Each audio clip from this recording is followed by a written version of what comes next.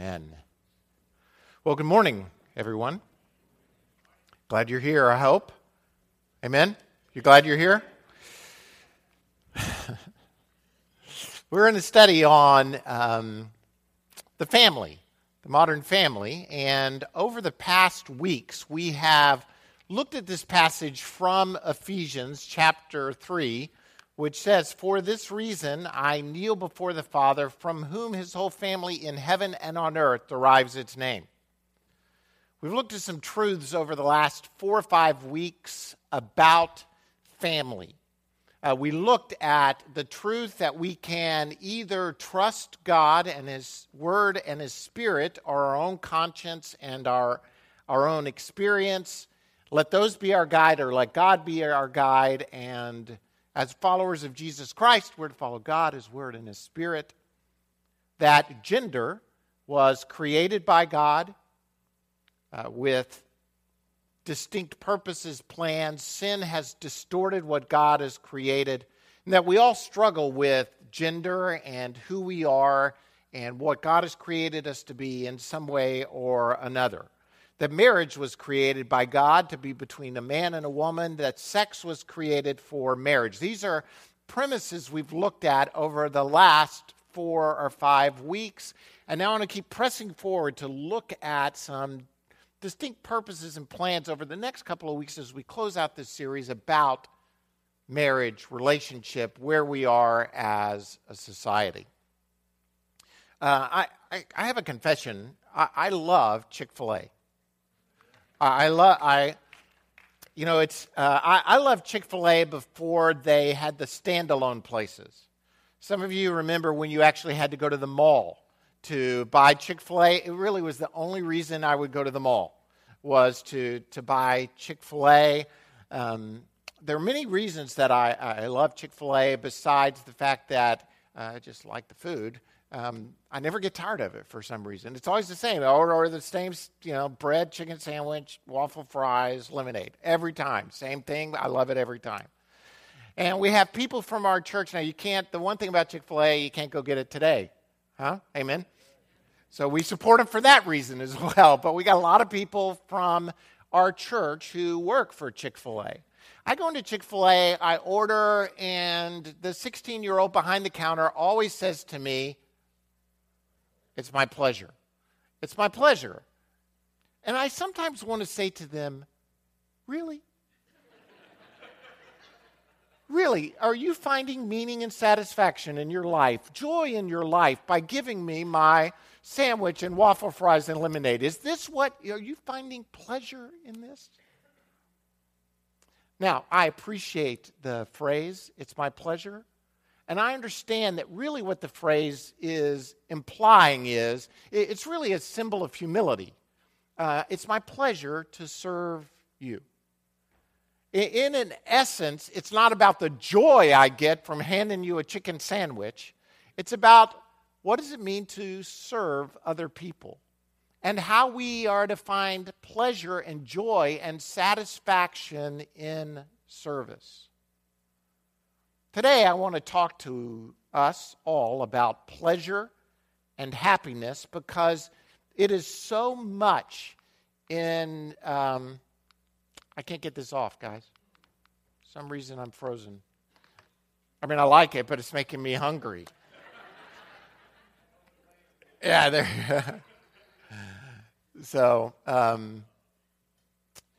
may have to reset that thing before we go further. You got a little time. Anyway, today I want to talk to us about pleasure and happiness and what brings us satisfaction. And we hear much about it in our society, and the discussion goes something like this. This particular thing makes me happy, whatever it might be. It brings me pleasure to do this. Therefore, that's the way God created me. He created me to get pleasure out of this. God wants me to be happy. Therefore, I'm going to do this thing. I mean, the argument and the logic of it may go in various different ways, but it goes something like that, where this makes me happy because this is the way God made me. Therefore, God wants me to be happy, I'm going to do this, whatever the case may be. So I want to look at the idea of pleasure. Now, honestly, the church has not done a very good job in addressing the whole concept of pleasure. Many times we've painted the picture that if anything brings us pleasure, God must be against it. That pleasure is a bad thing. We should avoid all pleasure. That pleasure is an evil thing. My daughter is reading To Kill a Mockingbird. Olivia is reading To Kill a Mockingbird for class right now. I know all you high school students suddenly shuddered because you're probably reading it as well. It's one of my favorite books of all time. The language, the dialogue, the pictures that it paints. There's this one scene between Scout, who is the young girl in the book, if you remember, and Miss Maudie, who is her neighbor from across the street. Miss Maudie is actually the one who quotes the famous line, "That's why it's a sin to kill a mockingbird," from which the title of the book is derived. But in this particular discussion, Miss Maudie and Scout are talking about Baptists. And they're talking about the distinction between Baptist. Miss Maudie is saying that she is a regular Baptist versus the foot-washing Baptists. The foot-washing Baptists are the primitive Baptists in their town, but they're just called foot washers. Now, my grandmother was a primitive Baptist, so I don't want to speak too poorly of primitive Baptists as if regular Baptists or Spirit-filled Baptists are much more advanced. But in the book, Miss Maudie says something like this: foot washers believe anything that's pleasure is a sin. Did you know some of them came out of the woods one Saturday and passed by this place and told me and my flowers were going to hell? Scout replies, "Your flowers too?" Miss Maudie says, "Yes, ma'am. They'd burn right with me. They thought I spent too much time in God's outdoors and not enough time inside the house reading the Bible." Scout says, "That ain't right, Miss Maudie. You're the best lady I know." Miss Maudie responds, "Thank you, ma'am. Thing is, foot washers think women are a sin by definition." I just threw that last line in because I thought it was funny the way she worded it, but anything that's pleasure is a sin. Anything that's pleasure is a sin. Many of us at times look at this concept of pleasure and think, if it is pleasurable, it must be a sin. And I would like for us to address that, as well as how do we bring the discussion about pleasure into balance in our lives. The first point is this, is God is the creator of pleasure. God is the creator of pleasure. It says in Colossians 1:16, "For by him all things were created, things in heaven and on earth, visible and invisible, whether thrones or powers or rulers or authorities, all things were created by him and for him." We have a different passage up there. I'm going to get to that one in just a second. If God created all things, and all things were created by him and for him, stay with me just for a second. If everything was created by him and for him, what does that include? It includes all things, right? All things were created by him and for him, and I would contend that this includes the whole concept and truth about pleasure. It was created by him and for him. Look at some of these different passages, beginning with Colossians 1:19, that talk about pleasure and how God receives pleasure. It says in Colossians 1:19, "For it was the Father's good pleasure for all the fullness to dwell in him." Who's the in him it's referring to here? It's referring to Christ. God found pleasure by putting his fullness in Christ. By the way, when God created the heavens and the earth, what did he say? It's good. He found pleasure in what he had made. God is the creator of pleasure. Luke 12:32, Jesus says this. I will get there. Luke 12:32 says, Jesus says, "Fear not, little flock, for it is your Father's good pleasure to give you the kingdom." God finds pleasure in giving us his kingdom plans and purposes. Philippians 2:13 says, "For it is God who works in you both to will and to work for what purpose?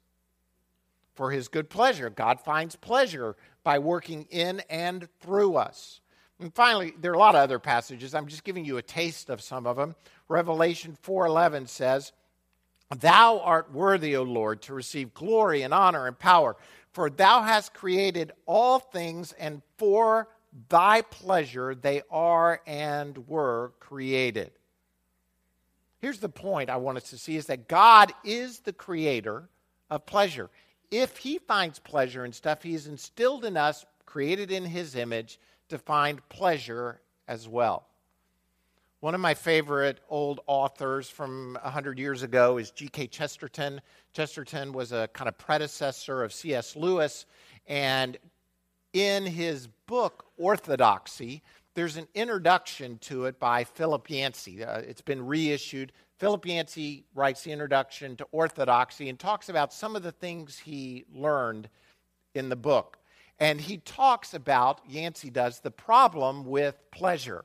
Not the problem with pain, but the problem with pleasure. And their argument that Yancey picks up on, I'm going to show you his quote in just a minute, that Chesterton says is this: many people struggle with why is there evil and suffering in the world? And they use the argument about evil and suffering to say there must not be a God or there would be no evil and suffering.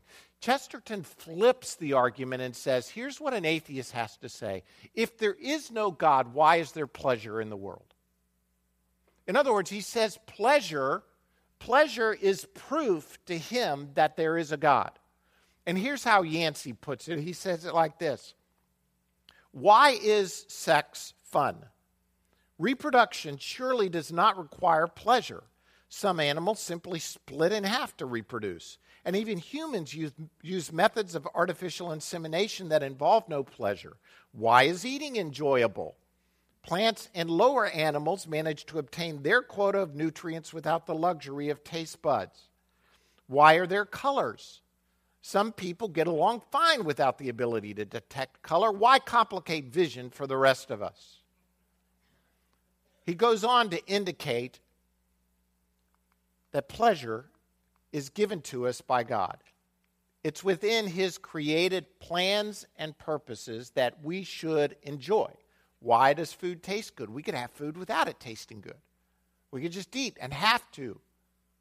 But God has made it in such a way that we enjoy. In his book, C.S. Lewis talks about in the Screw Tape Letters, and I know for some of you, you always get Screw Tape Letters all mixed up because it's kind of confusing the way it's worded. Screw Tape simply is there's a demon who is writing to a younger demon, so to speak, that he's mentoring. And he's trying to tell this younger demon how he can trip people up. How can he cause confusion in the world, especially among believers? And here's what the older demon says to the younger demon. Never forget. Let me see if I've got it up here. There it is. Never forget that when we are dealing with any pleasure in its healthy and normal and satisfying form, we are, in a sense, on the enemy's ground. And he means by the enemy, God's territory. I know we have won many a soul through pleasure. All the same, it is his invention, not ours. He made the pleasures. All our research so far has not enabled us to produce one. All pleasure, I believe, finds its origination in God who created it. So if pleasure is good, what's the problem? Second point is this: living without faith distorts pleasure. Living without faith distorts pleasure. So if the problem is not with pleasure, what is the problem? Well, the problem is with sin and its work within us. When we find meaning out of pleasure, rather than using pleasure to point us toward meaning, we lose the purpose of it all. There's a researcher at Emory University by the name of Gregory Burns who does a lot of research on what brings us pleasure. Do you know what the top 3 items, whenever he does research all over the country, the top 3 items that bring us pleasure, or at least people say bring them pleasure? You could write them down, you could guess. Food, sex. Anybody would know the third one? No, sleep. Sleep. Food, sex, sleep bring us pleasure. I asked this in my house last night. First answer right out of the bat, winning. Winning brings me pleasure. Welcome to the Brookins household. Yes, winning brings us pleasure. The problem is not with food or sex or sleep. They're all, essential items really for life, for sustainability, for us moving forward. The problem is when we get those out of order. Love of food becomes gluttony. Love of sex becomes lust. Love of sleep becomes sloth. Once they're out of balance, in faith, all of these items work well. But outside God's plans and His purposes, they become the driving force in many of our lives. In his book, How Pleasure Works, Paul Bloom says that pleasure is tied. Now listen to this. This is a secular book, not a Christian book, so to speak. But he says that pleasure is tied to our beliefs about what real essence is. In other words, if we're not careful, we find meaning in our pleasures rather than letting our meaning define our pleasures. And this is, in essence, the definition of sin, putting faith in something other than God. Pleasures, when they become our source for meaning, can become easily fooled. Scientists at Stanford and Caltech just did a research project about 2 years ago in which they took a large group of people and they divided them in 2, and they gave them both the exact same wine. To one half of the group, they said, this is a cheap wine. What do you think about it? We're testing it out. To the other group, who's getting the exact same wine, they told them, this is a $150 bottle of wine, a very exclusive wine. And they wired both test groups' brains to test what the response was. The people who were told it was a $150 bottle of wine, the part of their brain that signals pleasure lit up like a Christmas tree. Suddenly, they're finding pleasure in something because they're told. We are easily fooled. I know you've seen this week, but what color is this dress? Some of you don't get on the internet. I'm sitting in my house on Don't Say Anything. I'm sitting in my house on Thursday evening. Annalise comes in a panic, hands me and her mom her phone, and says, what color is this dress? I say, it's obviously white and gold. It's white and gold. And she says to me, it is not white and gold. It is obviously black and blue. I thought she was lying to me. Really, I'm sitting here saying, what? You think this is black and blue? And she's saying, no, the computer's going to go crazy. That's what she said to me. It's white and gold to me. I still see it as white and gold. I look at it now. It still looks white and gold. To some of you, you're like, what? I don't see white and gold. I see black and blue. It's a unique phenomena that occurs. There's some sort of thing in our retina at the back of our eye that distinguishes color and then signals it to our brain and tells us how to interpret what we see. We are very unique. Some of you are like, I just don't see the white and gold. Others of you are like, how could it possibly be black and blue? Well, I've got a picture of the Pope in his new black and blue outfit. So you can see what it looks like on him. The point is this. We are very unique in the way we distinguish things and the way we look at things and what in fact brings us pleasure. God has created us distinctly unique. I mean, think about this. Why do things that cause us pain or suffering or sadness or sorrow bring us pleasure? Why eat chili peppers? Why that pain? Why go to a horror movie? Why go to a sad movie that's going to make you cry and then you leave? Oh, it's just so good. Why listen to sad songs? In some way, they bring us pleasure. Bloom identifies this, by the way, as a benign masochism. Like we like to push the boundary to something that causes us pain because it, in fact, in some way brings us pleasure. Roller coasters and jumping off things and climbing things brings pleasure. But we're unique in that for each of us, what brings us pleasure may be very different. The problem is when seeking pleasure becomes our reason for being. Pleasure apart from God does not produce meaning. Let me say that again because this is really important. Pleasure apart from God does not produce meaning. Again, the greatest biblical example I know of this is Solomon in Ecclesiastes. Solomon, I've preached this passage before, but let me just highlight it again. Solomon, of all the people who have ever lived, was uniquely positioned to seek after meaning through the pursuit of pleasure. One of the richest, smartest, most powerful men who ever lived. And he says, I am going to give myself fully and 100% to the pursuit of pleasure to see what kind of meaning it will bring me. And in Ecclesiastes 2, verses 1 through 11, Solomon says this, Then I said to myself, let's go for it. Experiment with pleasure, have a good time.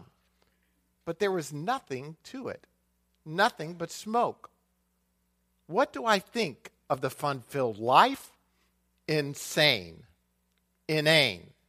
My verdict on the pursuit of happiness, who needs it? And then he talks about how he went after it. With the help of a bottle of wine and all the wisdom I could muster, I tried my level best to penetrate the absurdity of life. I wanted to get a handle on anything useful we mortals might do during the years we spend on this earth. Oh, and I did great things. Built houses, planted vineyards, designed gardens and parks, planted a variety of fruit trees in them, made pools of water to irrigate the groves of trees.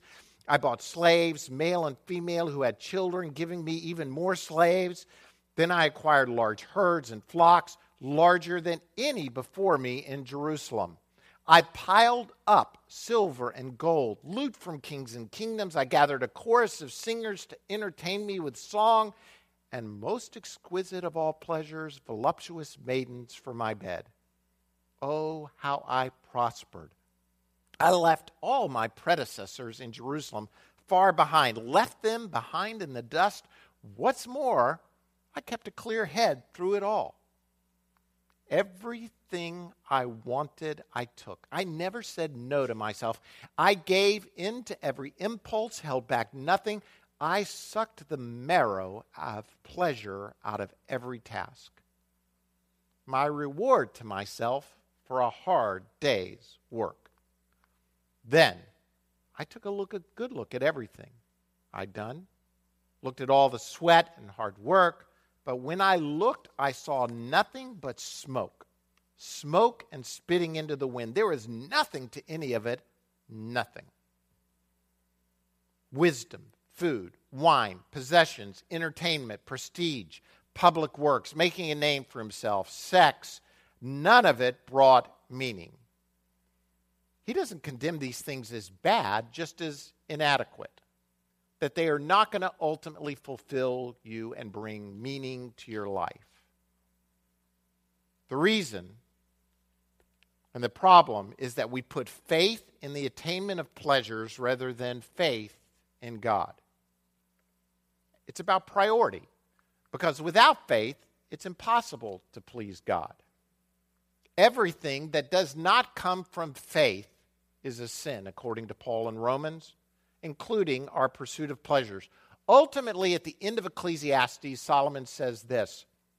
The last and final word is this: fear God, do what he tells you to do. Do what he tells you. That is living by faith. Hearing God, doing what he tells you to do.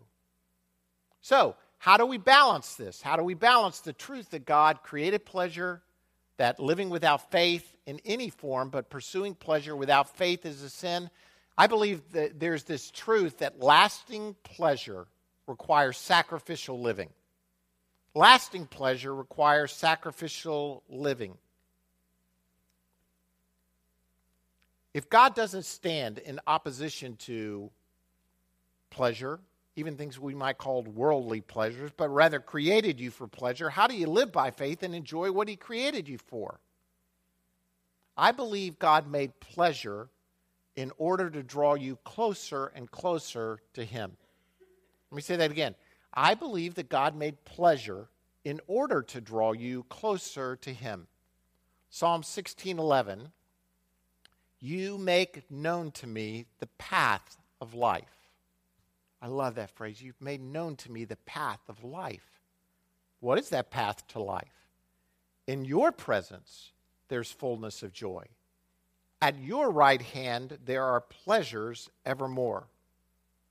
The greatest pleasure, the path to life, the fullness of joy is found where? It's found where? In his presence. In his presence. Pleasure, goodness, happiness, meaning are all found in him. Not in the pleasures themselves, but in the one who created pleasure. They drive it. In other words, it's not food, sex, money. It's not that they don't bring us pleasure. They do. But rather that the greatest pleasure is found in God. His presence, his plan, his purpose. The only thing that can truly keep us from seeking pleasures that could destroy us is to truly aim for a higher pleasure. Let me see if I can articulate this, and I've tried to do it in the past. All of those things, food, sex, rock and roll, they all bring pleasure. The problem is when we let those pleasures drive us. How do we keep those pleasures in balance in a way that allows us to live a life that we believe God has called us to live? I believe it's by taking our eyes off the pleasures themselves and putting our eyes on him. What's going to keep me from living a life out of control?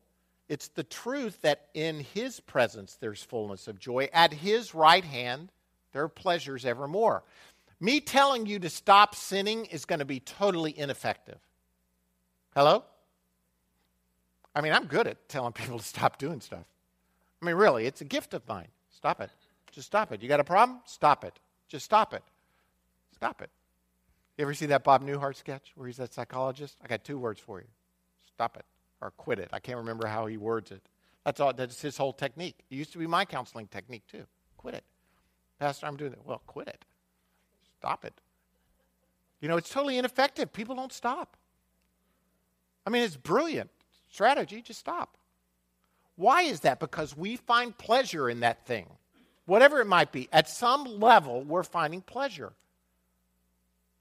Pornography, alcohol, drugs, whatever it might be. We find pleasure in those things. What is going to make us stop doing them? It's not to tell you to stop doing them. It's just to aim for a higher pleasure. This is a better one. This brings me more pleasure to be in his presence, to be with him. Here's one of the keys. I believe that God has created us for pleasure, but if we find our identity in that pleasure, whatever it might be, however good it might be, it becomes idolatry. We place something before God. Who are you? I'm a follower of Jesus Christ. I'm a new creation in him. I mean, think about it. Sex is good, marriage is good, eating is good, sleep is good. All of those things are good. But if I find my identity in that I am a husband, that's who I am. I'm a husband.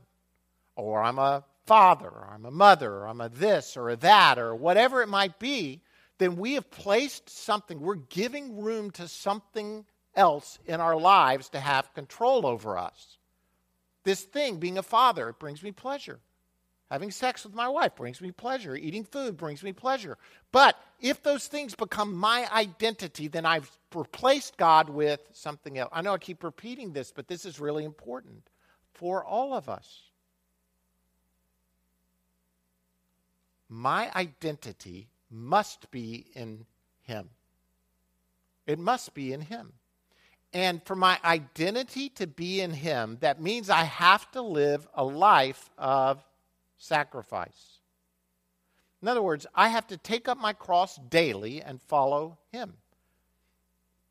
I mean, think about this. Whenever, just on the natural level, whenever you make a choice to go one direction, that means you're saying no to another direction. Hello? In other words, when I get married, I now live a life of sacrifice. What is the sacrifice? Well, the sacrifice is my body now belongs to the Lord and to my wife. It does not belong to any other woman I want to sleep with. I sacrifice that. Then you may, well, that's not for you, that may not be a big sacrifice. Well, it's a life of sacrifice for all of us. We choose to live a life of sacrifice when we become parents. Now your time is not your own. Now there are different ways of thinking that you're living a life of sacrifice. To put things in proper perspective, in proper order, as followers of Jesus Christ is this. My identity is in Him. The pleasures I receive must be subordinate to the greatest pleasure, which is being in His presence. If I'm single, then I don't just try and find a spouse in order to find meaning in life. Because my identity is not in finding a spouse. My identity is in Him.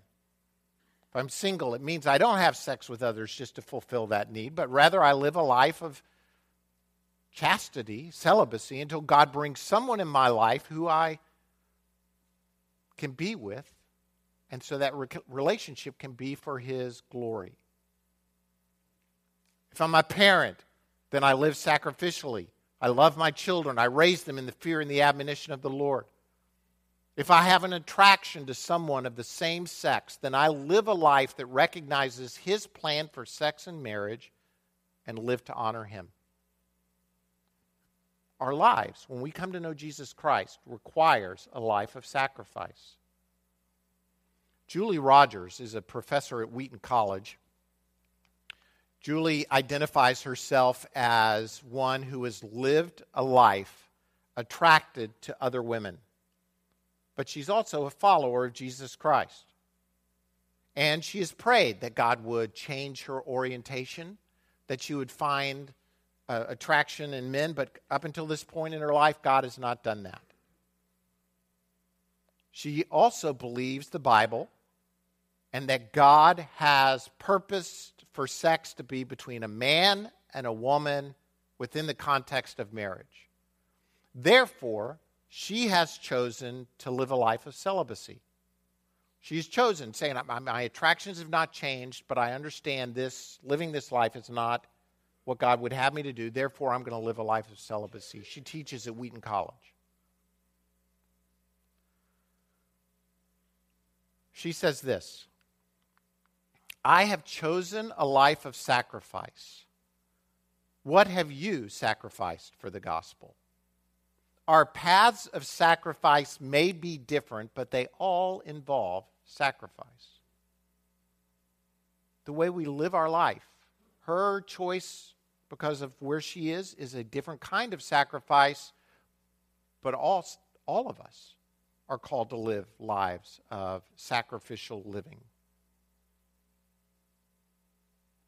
I want to encourage you to find pleasure by giving your life away.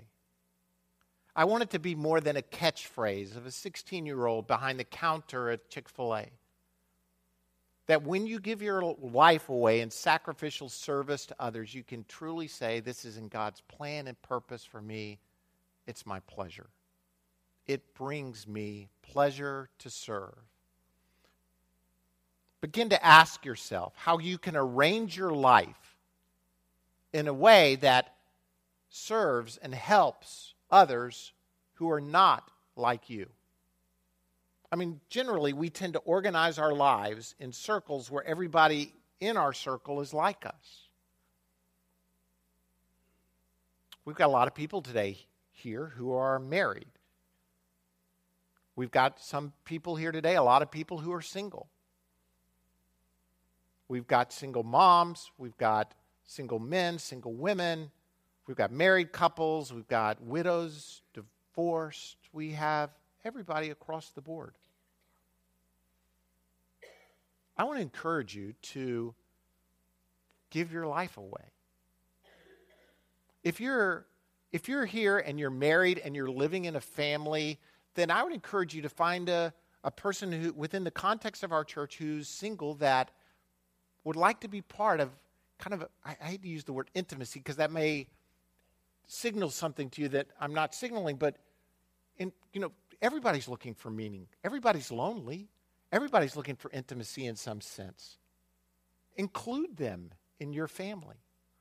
Bring them in. Don't just be a circle unto yourself. Find others you can bless and minister to. Give life to. They know they've got a place to go whenever they need a place. If you're single, find a way to give your life away.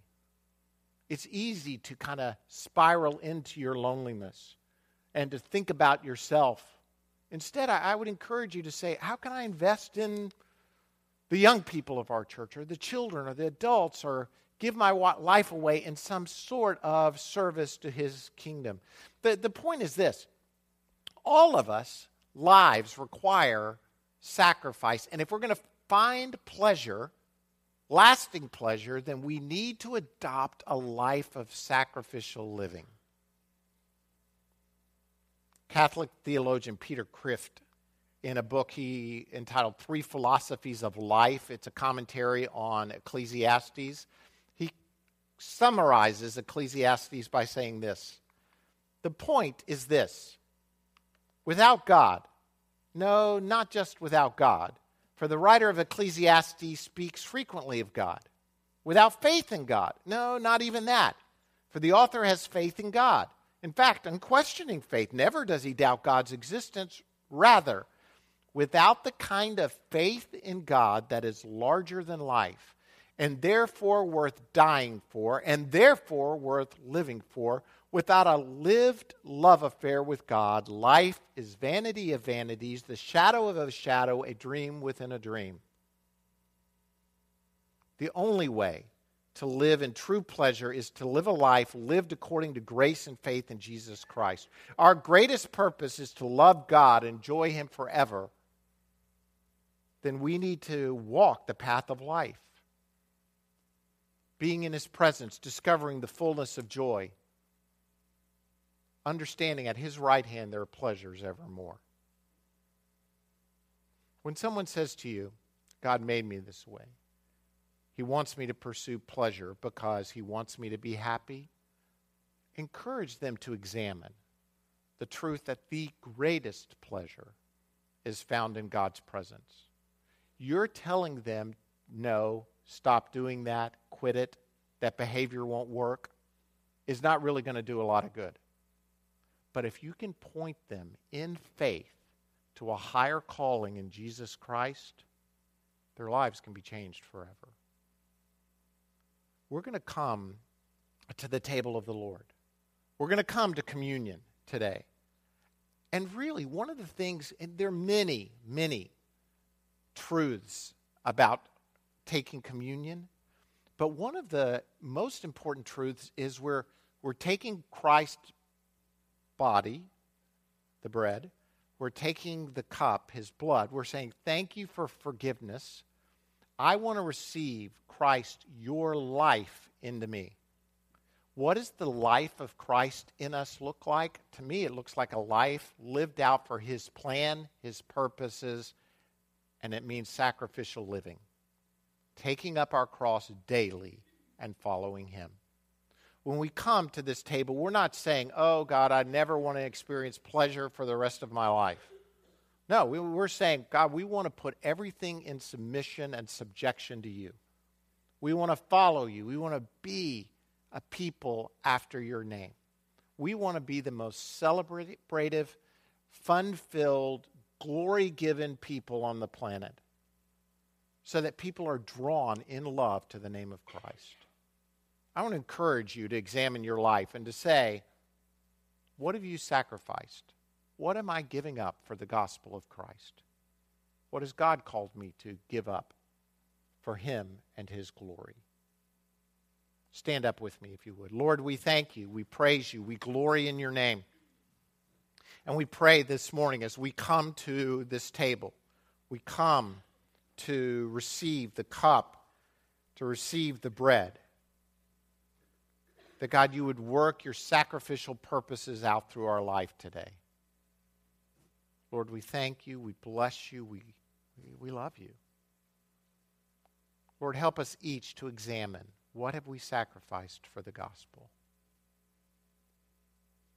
Thank you, Jesus.